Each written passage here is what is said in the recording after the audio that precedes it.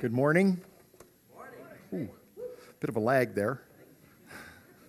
My name's Randy, and I have the amazing privilege of getting to know some of your students and your volunteer youth leaders because I'm getting to be the part-time interim youth pastor, and it is an amazing privilege. And you need to know you've got some great students and some great volunteers, and I'm loving getting to know them. Just wanted to give a little heads up to those of you who are in grade 9 to grade 12 or parents thereof. February 10 to 12, we're having a retreat, and I would love to see, not all of you, some of you are way too old. You'd totally ruin it. But I'd love to see you, if you're in grade 9 or grade 12, be there for the weekend with us at Camp Evergreen, and registration forms will be available Tuesday and then Sunday following and for the next month. I've been involved in youth ministry, as I've mentioned, a number of years. I love youth ministry. I don't know why anyone would choose to work with big people when they can work with students. But very early in my youth ministry career as a young youth pastor, because I've been in it so long, I tend to read everything through the grid of youth ministry. Jesus had a youth group. They were called 12 Disciples. And that was his youth group. And so you learn a lot from Jesus' youth group. And they were long kids, some of them. But so early in my youth ministry career, I started doing this and reading things from a youth ministry lens. And I was reading through 1st and 2nd Timothy, and I came to the passage that I want to use as a jumping off point today. 1 Timothy chapter 4, starting at verse 9, and it says these words. Timothy, please come as soon as you can. Demas has deserted me because he loves the things of this life and has gone to Thessalonica. Crescens has gone to Galatia, and Titus has gone to Dalmatia. Only Luke is with me. Bring Mark with you when you come, for he will be helpful to me in my ministry. I sent Tychicus to Ephesus. Oh, when you come, be sure to bring the coat I left with Carpus at Troas. Also bring my books, especially my papers.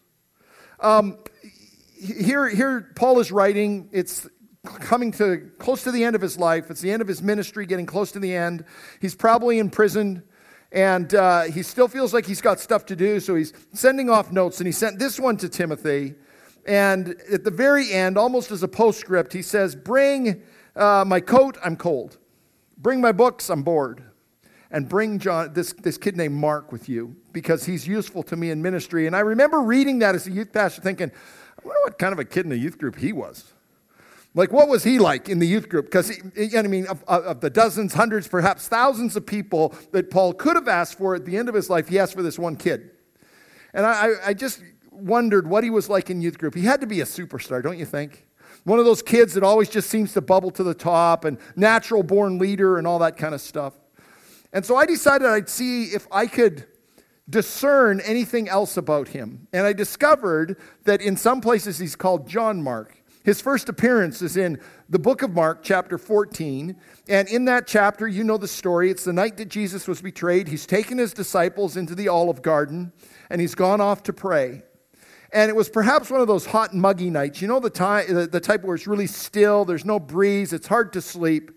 And perhaps this John Mark kid had been tossing and turning in one of the vine keeper's huts in one of the gardens, one of the vineyards that Jesus had gone through when he'd made his way to the garden. Or perhaps he was just laying there, and as he was almost asleep, he heard the rattle and clatter of armor from temple guard and the flicker of torchlight. And like a kid who hears a siren from a fire engine, he's up. He wants to see where the excitement is. And having been laying there naked, trying to cool off, he just throws some sheet around his body. And he starts to follow this parade. And before long, they come into this olive garden near olive press. And things really start to get crazy then, because one of the guys from the parade steps out and kisses this Jesus guy. A bunch of the soldiers rush up to grab him. And Peter, who is only half awake, grabs a knife or a sword or something, tries to whack some dude's head off and only gets his ear. There's blood, there's screaming, there's ear on the ground. And as you're watching this, you're getting closer and closer. And then he sees Jesus pick it up and heel it back on the guy's head. And I think he probably forgot himself that, this could be a big deal. He's just getting closer and closer. And perhaps one of the temple guards saw him and circled around, because it says this in Mark chapter 14. It says in verse 51, one young man following behind was clothed only in a linen shirt. When the mob tried to grab him, he slipped out of his shirt and ran away naked. Second streaker in the Bible, they're always students. Youth ministry. First Joseph in the Old Testament, now this kid named John Mark, or Mark. Most of what we know, we have to do a little bit of reading between the lines. It was at John Mark's mother's house that the church in Jerusalem met. So he would have been acquainted with Peter and James and John and Andrew. He would have been acquainted with the disciples after Jesus' resurrection. It certainly appears that his mom was a believer. And we know that they, as a church, would meet in her house. And in fact, the night that Peter was miraculously released from prison, when the angel woke him up and opened the gates, and in fact, Peter thought he was dreaming, finds himself standing alone outside the prison and thinks, well, I guess I'll go to John Mark's mother's house. Because that's where the church meets. And sure enough, they'd been having a prayer meeting. And we know they had some wealth because they had at least one servant. For when Peter got there and banged on the door, she went to answer the door, saw it was Peter, slammed the door in his face, went back to the prayer meeting and said, Peter's outside. Now, she needed a little more training perhaps with the niceties, but we know they had some wealth. We know that he would have been aware of some of the early church leaders. In fact, Barnabas, who befriended Saul turned Paul, was his cousin.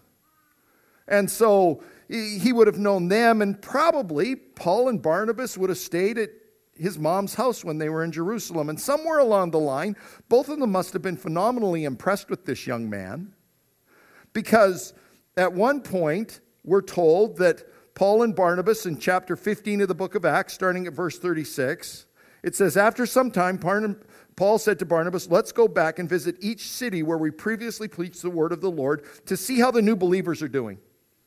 Barnabas agreed and wanted to take along John Mark, but Paul disagreed strongly since John Mark had deserted them in Pamphylia and had not continued with them in their work.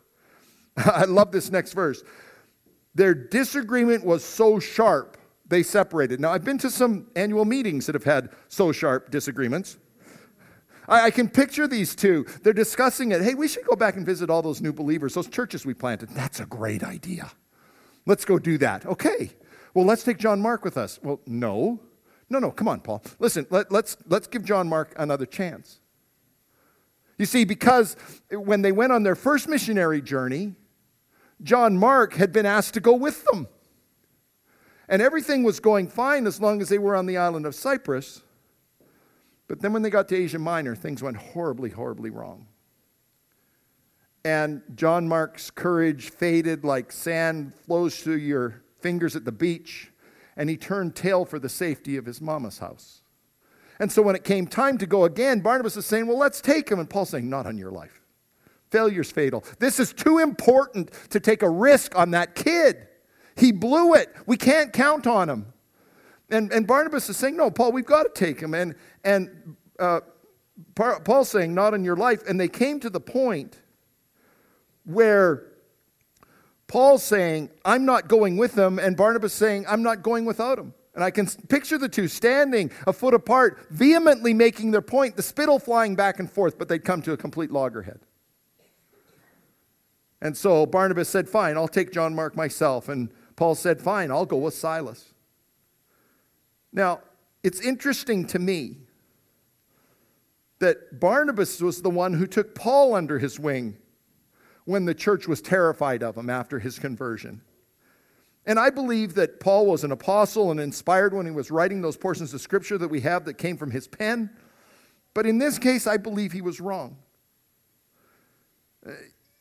Barnabas was not willing to give up on John Mark. He wouldn't throw him on the ash heap of life. Now, God was still faithful to use it for everyone's good and for the good of the kingdom, but somebody must have been wrong in their attitude.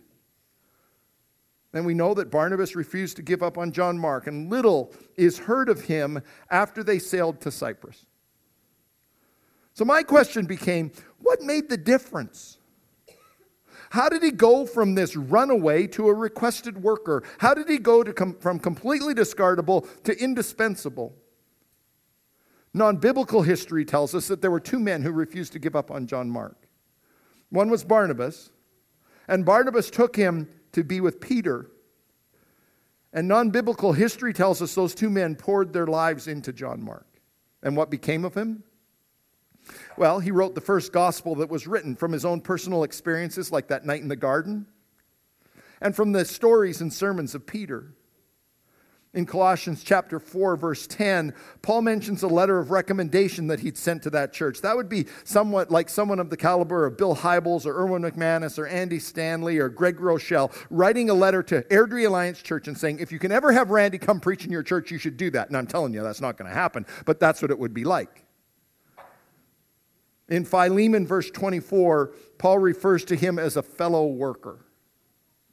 And then, of course, in 2 Timothy chapter 4, verse 11, of all of the people he could have asked for, he asked for John Mark.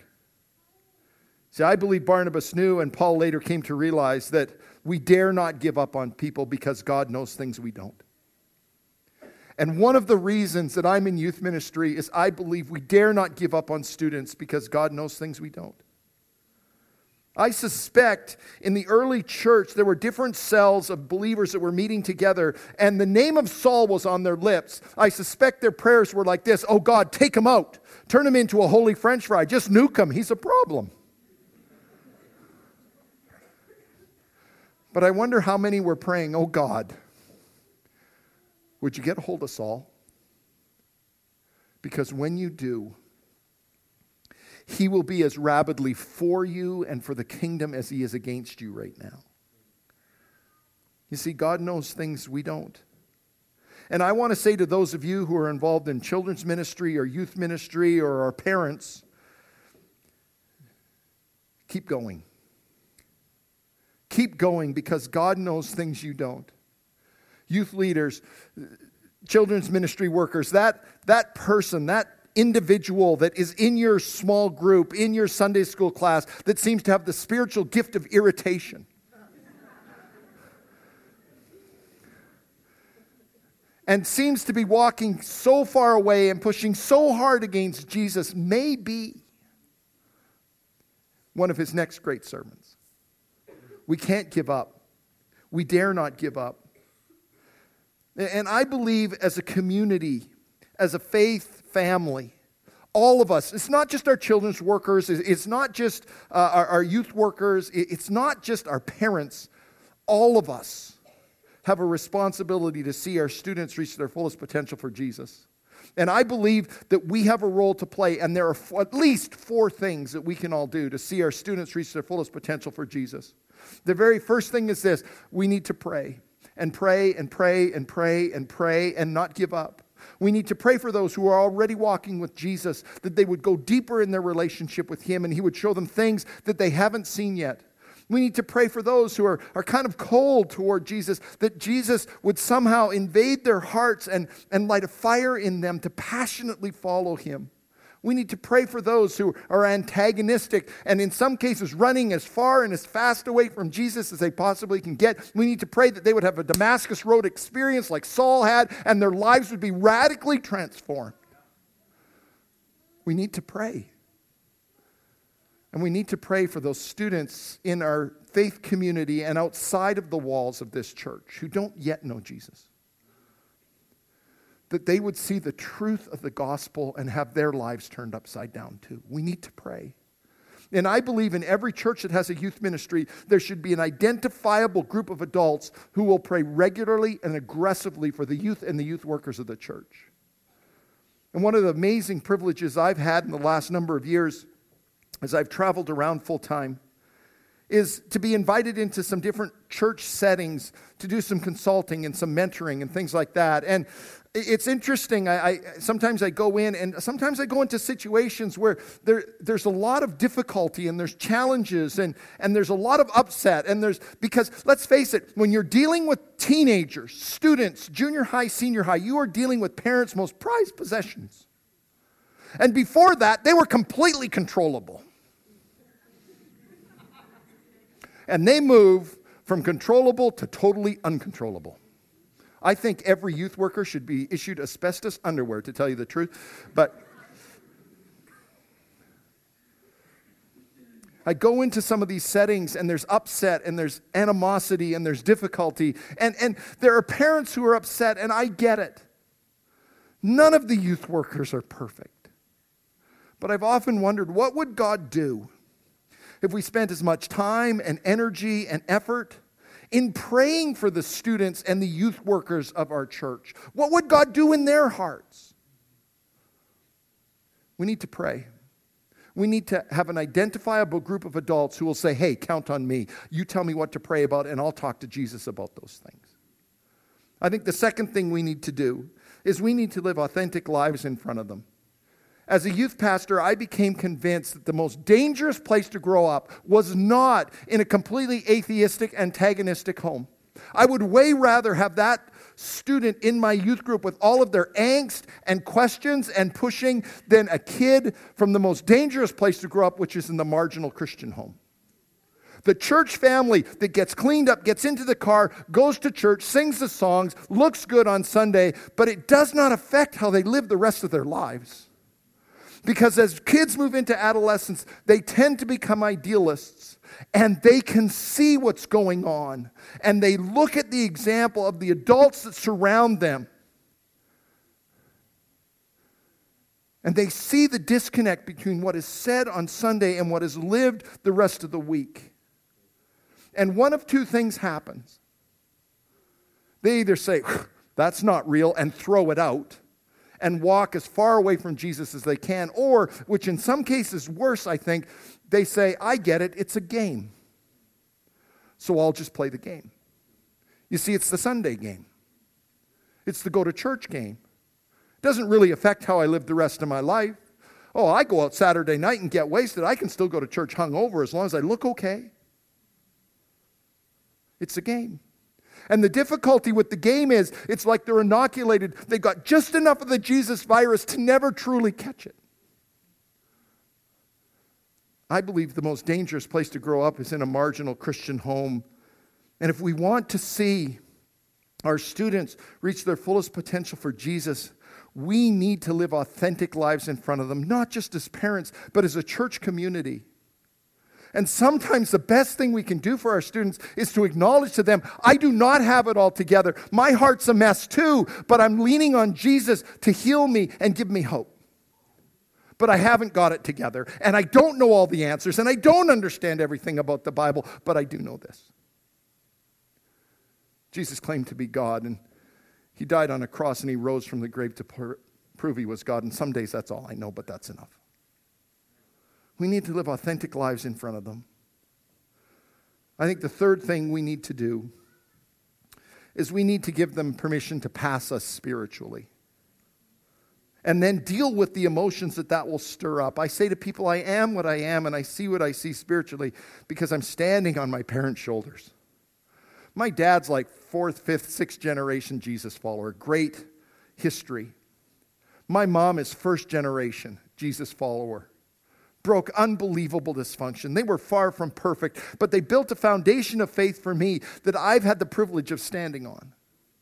But in some cases, I think I passed my mom and dad spiritually. My oldest daughter's 28. My other daughter's 24. My desire is that they would pass me spiritually. And in some cases, they have. Years ago, when my oldest daughter was just a toddler, she'd just become a homo erectus, where they were toddling around rather than the homo grounded. And we used to vacation with another family who had a daughter about 4 or 5 months younger than ours, and she was still a homo grounded. She was still a crawler. But our daughter could get up and just toddle around.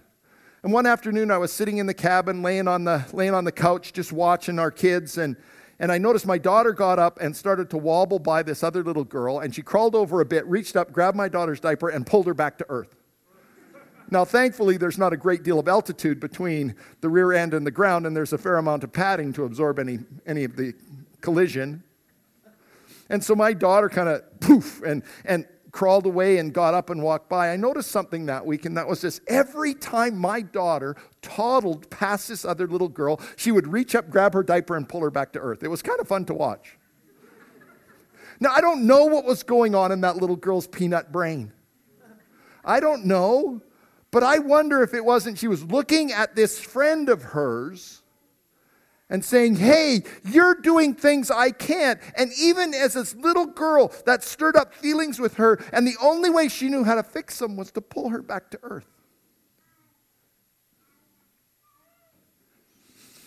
The tragedy is, I have seen parents do exactly the same thing spiritually to their kids. Because when our kids pass us spiritually, it will stir up feelings of inadequacy and that we are not where we ought to be with Jesus. And there are only two ways to resolve that problem. One is to stop them. The other is to acknowledge, Jesus, you need to do a deeper, more significant work in my life. The last church I was youth pastor at was Chilliwack Alliance Church. And I sensed God was leading me out of local youth ministry into the full-time traveling, speaking anywhere they'd have me kind of thing. And so the board kind of got wind of that. They asked me if I'd come share what I thought God was doing in my heart. So at the January meeting, I said, well, this is sort of what I believe God's inviting me to do. And one of the elders said, I move we accept Randy's resignation effective the end of June. Another said, I second it. And the district superintendent was sitting there and he's kind of going, And I remember thinking, I don't remember resigning. I was just sharing. I guess I've resigned now. And it was unanimous. Okay, it was the longest resignation in the history of the world, I'm pretty sure. It was almost a full 6 months. And this church had a high value on youth ministry. They loved their students. And so they came to me very shortly after I resigned and said, listen, we really don't feel like we can be without a youth pastor for a period of time. Would it be okay with you if we started the search process now before you're gone? And I said, that'd be great. I'd even be willing to help. They weren't interested in my help, but they began looking.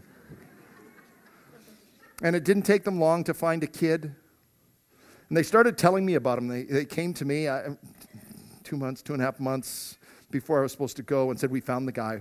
We've hired him. His name's Dave.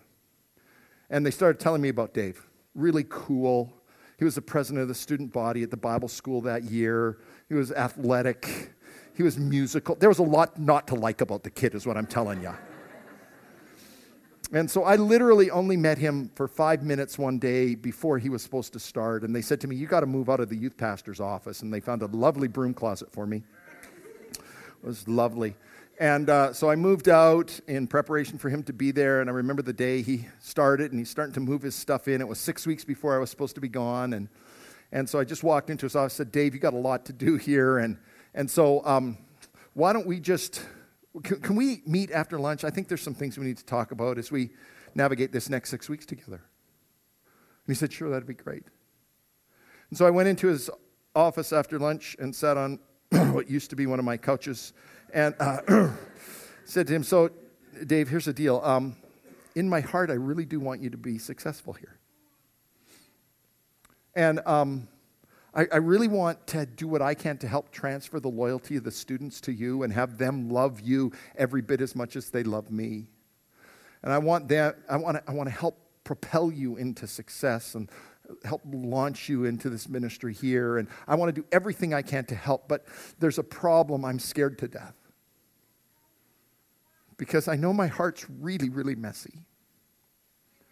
And I know that when they start to transfer loyalty to you and start going to you, that may stir up some senses of rejection and unimportance. And I know that when I wrestle in my heart, I do really stupid things. And so I said to him, could we just make a deal that if you ever sense that I'm not honoring you in front of them or blessing you, or if you feel like I ever do anything to sabotage what you're trying to do, would you please just come to me and go, hey, Rand, how's your heart? Because it's probably not good. His mouth kind of hung open, and he said, you're scared to death. I mean, you don't have to leave. The kids love you. You're like the grandpa of youth ministry.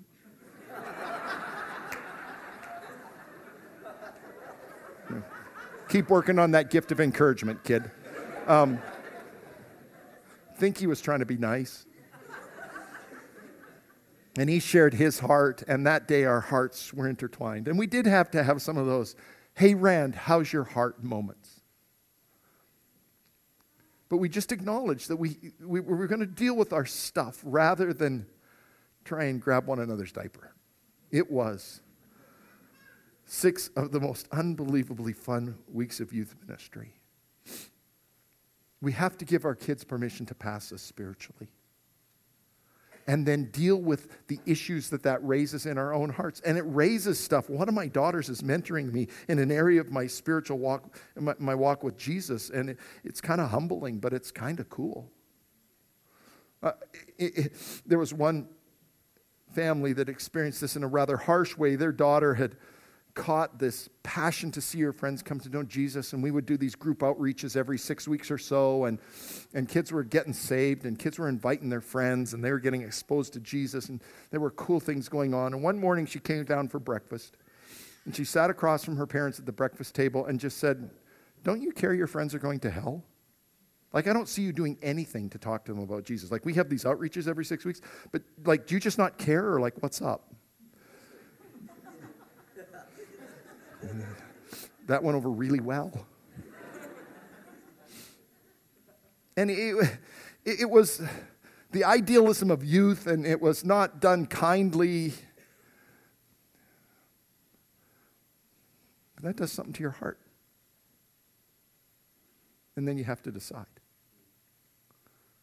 And it's quite possible that some of your kids will begin to outpace you spiritually. We have to give them permission to do that and just deal with what is being stirred on the inside. The fourth thing I believe we need to do if we want to see them reach their fullest potential for Jesus is we need to let our students be idealistic and radical for Jesus. Students by nature tend to be idealists, and they tend to be radical. If you don't believe me, just go hang out at a school for a couple days. You'll see all manner of things. Because they're idealists and they're radical. That's just the way they tend to be. A number of years ago, when I was at Southview Alliance, we had a group of students that would meet regularly every couple of weeks to learn how to care for their peers who are believers and reach their friends who were not believers yet. And I'd called a meeting between Christmas and New Year's. And we were having our meeting, and one of the girls, a girl named Joanne, was late. She hadn't arrived yet, and she showed up, and she was obviously ticked off about something. You could tell when she came in. She didn't hide her feelings well. And I said, "Hi, Joanne, how you doing?" She said, "I'm mad." And I said, "Okay, why are you mad?" Hoping it wasn't because the youth pastor called the meeting between Christmas and New Year's. She said, "I'm mad at Alice Cooper." And I said, "What's she done to you?" Now, you need to understand something, people. This was like 1993. I'm a child of the 70s, 1972. School's out for summer, Alice Cooper. Couldn't still be alive, could he possibly? And she said, "Not her, him." And, yeah, lovely fellow. And I said, "Well, why are you ticked off at him?" "Well, he's coming to Calgary. He's going to be doing a concert in a month and a half or something, and he's going to be actively recruiting kids for Satan's youth group, and that ticks me off." I thought that was kind of righteous anger. And I said, "Well, we can pray about that." And she said, "I know, but I want to do something." Knowing Joanne, that could be Christian terrorism. I'm having imaginations of her getting a rocket launcher and blowing them off the stage or blowing up the power substation for the Saddle Dome. And I said, "Prayer's a powerful thing, you know." She said, "I know, but I want to do something." And we had a tradition, before these things we called riots, these group outreach events, we would invite whatever kids wanted to come to the venue, and we would march around the outside of it 7 times. Each time we went around, we'd pray for something different. And we just called it a Jericho prayer walk, and it was mostly to keep the ADHD youth pastor kind of focused in prayer, because if my body's busy, my mind has a hope. And so we'd march around and we'd do this, and we'd just pray for different things each time we went around. And so one of the kids went, "Hey, why don't we do a Jericho prayer walk during the concert down at the Saddle Dome?" Now, this was not an idea that my heart went, "A good idea." My heart kind of went, "Oh." So I just casually said, "Well, when is that concert?" And they told me the date, and I took my paper day timer, and I turned to the date. I had a board meeting that night. I don't like board meetings, but I was thrilled I had one. Said, "Oh, guys, I have a board meeting." And so these kids started to whip each other up, and by the end of the meeting, they were in a lather. They are going to go down to the Saddledome the night of the concert. They're going to march around the outside as a group, praying against Alice Cooper and praying for the kids that are in there. And I don't know what they're going to pray, but it's going to be, they are going to go at it. And I had a board meeting. And so it starts spraying out in our youth group, and kids are getting excited, and parents, some of them are like, they're getting freaked out. They're going, no, over my dead body. Some of them are a little more measured. They're going, if you have a leader. I had a board meeting, but we had a volunteer. Love board meetings that month. We had a youth leader who was a bank manager, coolest bank manager ever. His name was Bill, and he said, well, I'll go with them. And some parents were totally cool. They just went, yeah, right, whatever. We'll pick you up at jail in the morning. So the day of the concert, February, it was actually Chinooking, so it was slightly above freezing. I thought, I wonder how long it takes to walk around the outside of the Saddledome. So I went down and I walked around. It took me just under 9 minutes, or under 10 minutes, rather.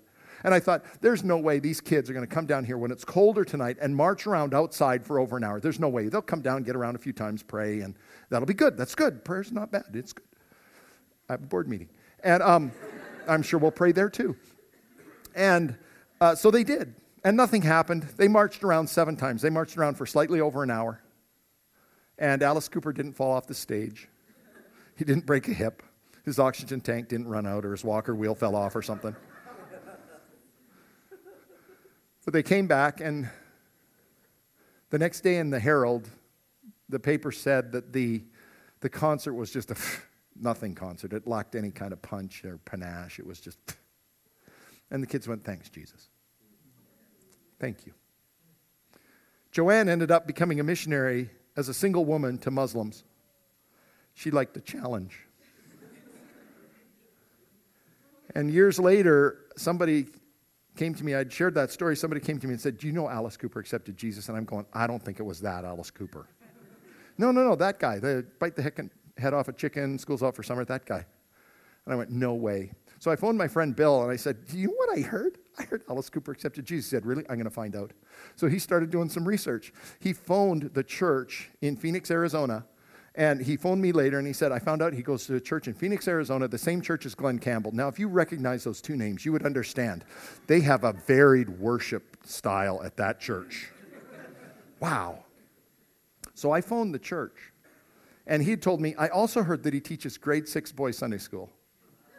How would you like that guy teaching? Okay, guys, come here. Next week, we're going to talk about the sacrificial system. So if you could get me some chickens. Not frozen chickens, live chickens. Show you some stuff. Week after, I'll show you some cool stuff you can do with your mom's makeup. What's the guy? Sheesh. I phoned the church, and I said, hi, my name's Randy. You don't know me. I'm a youth worker in Canada. I heard a rumor that Alice Cooper goes to your church. Is that true? Yes, it is. Wow, I also heard he teaches grade 6 boys Sunday school. Yes, it is. I almost said, what were you thinking? But I said, I know you don't know me, but could you ask him to call me? She said, sure, I'll ask him to call you, but there's no guarantees. He never called. Baptists. I'm just kidding. If you're a Baptist, I'm just kidding. One day I'm going to get to heaven. I'm going to get to spend eternity in Jesus' presence. I know we're going to worship like crazy. But I also believe that we are going to be able to have a relationship. And I want to find him. I don't think he'll be hard to recognize. And I just want to sit down and hear his story. I just would really love to be able to sit with him and say, tell me your story back to Jesus. You see, he was a Baptist minister's son. He knew truth. He just got a very long way away from Jesus. A number of years ago, I was speaking out east, and I met somebody who shared with me he'd been in Alice Cooper's band. He was the bass player, and he was also a Baptist minister's son. He said there were a lot of messed up Baptist minister's son in Alice Cooper's band. You know, we need to give them permission to be idealistic and radical for Jesus, and it will probably cause chaos and be messy, and stuff might get broken around here. It might really, kind of disturb us a little bit. But we got to give them permission, because if we don't give them permission to be idealistic and radical for Jesus, they're going to find a cause. And there's no better cause. Joanne was rather idealistic and radical. I think she got thrown out of 3 Muslim countries as a single woman missionary to Muslims. Scared her parents half to death. It's going to be messy and chaotic, and things might get broken. We have a part to play. It's not just the children's workers or the youth workers. It's not just the youth pastor. It's not just parents. We all have a part to play. We need to let them be idealistic and radical for Jesus. We need to give them permission to pass us. We need to live authentic lives in front of them. And we need to pray. And I know prayer is like motherhood and apple pie. It's, prayer. We got to pray. But I believe there needs to be an identifiable group. So this morning, if you would like to be one of those people, now don't do it because it's the right thing to do. Don't do it because it's just, okay. But if you would like to be one of those people, Luke and I are starting a prayer base. And we are actively recruiting some people to say, count on me. And we want to start texting prayer requests and the odd text about what God's doing. And if you don't have text, then we can send you an email. I prefer the text personally. They're short, 140 characters, and I stop and pray right then. Email gets buried for me, but maybe not for you. If you'd like to be one of those people, I'd encourage you, to take one of these cards and put your name on it. And then if you would prefer to get a text, would you just put your cell phone number in there? If you would prefer to get emails, would you just put your email address in there? And then as we sing, I'm going to invite you to bring them to the front. And just lay them on the stage, and after the service, I'll collect them up. And in the next couple weeks, you'll start getting some regular communications about things you can pray for.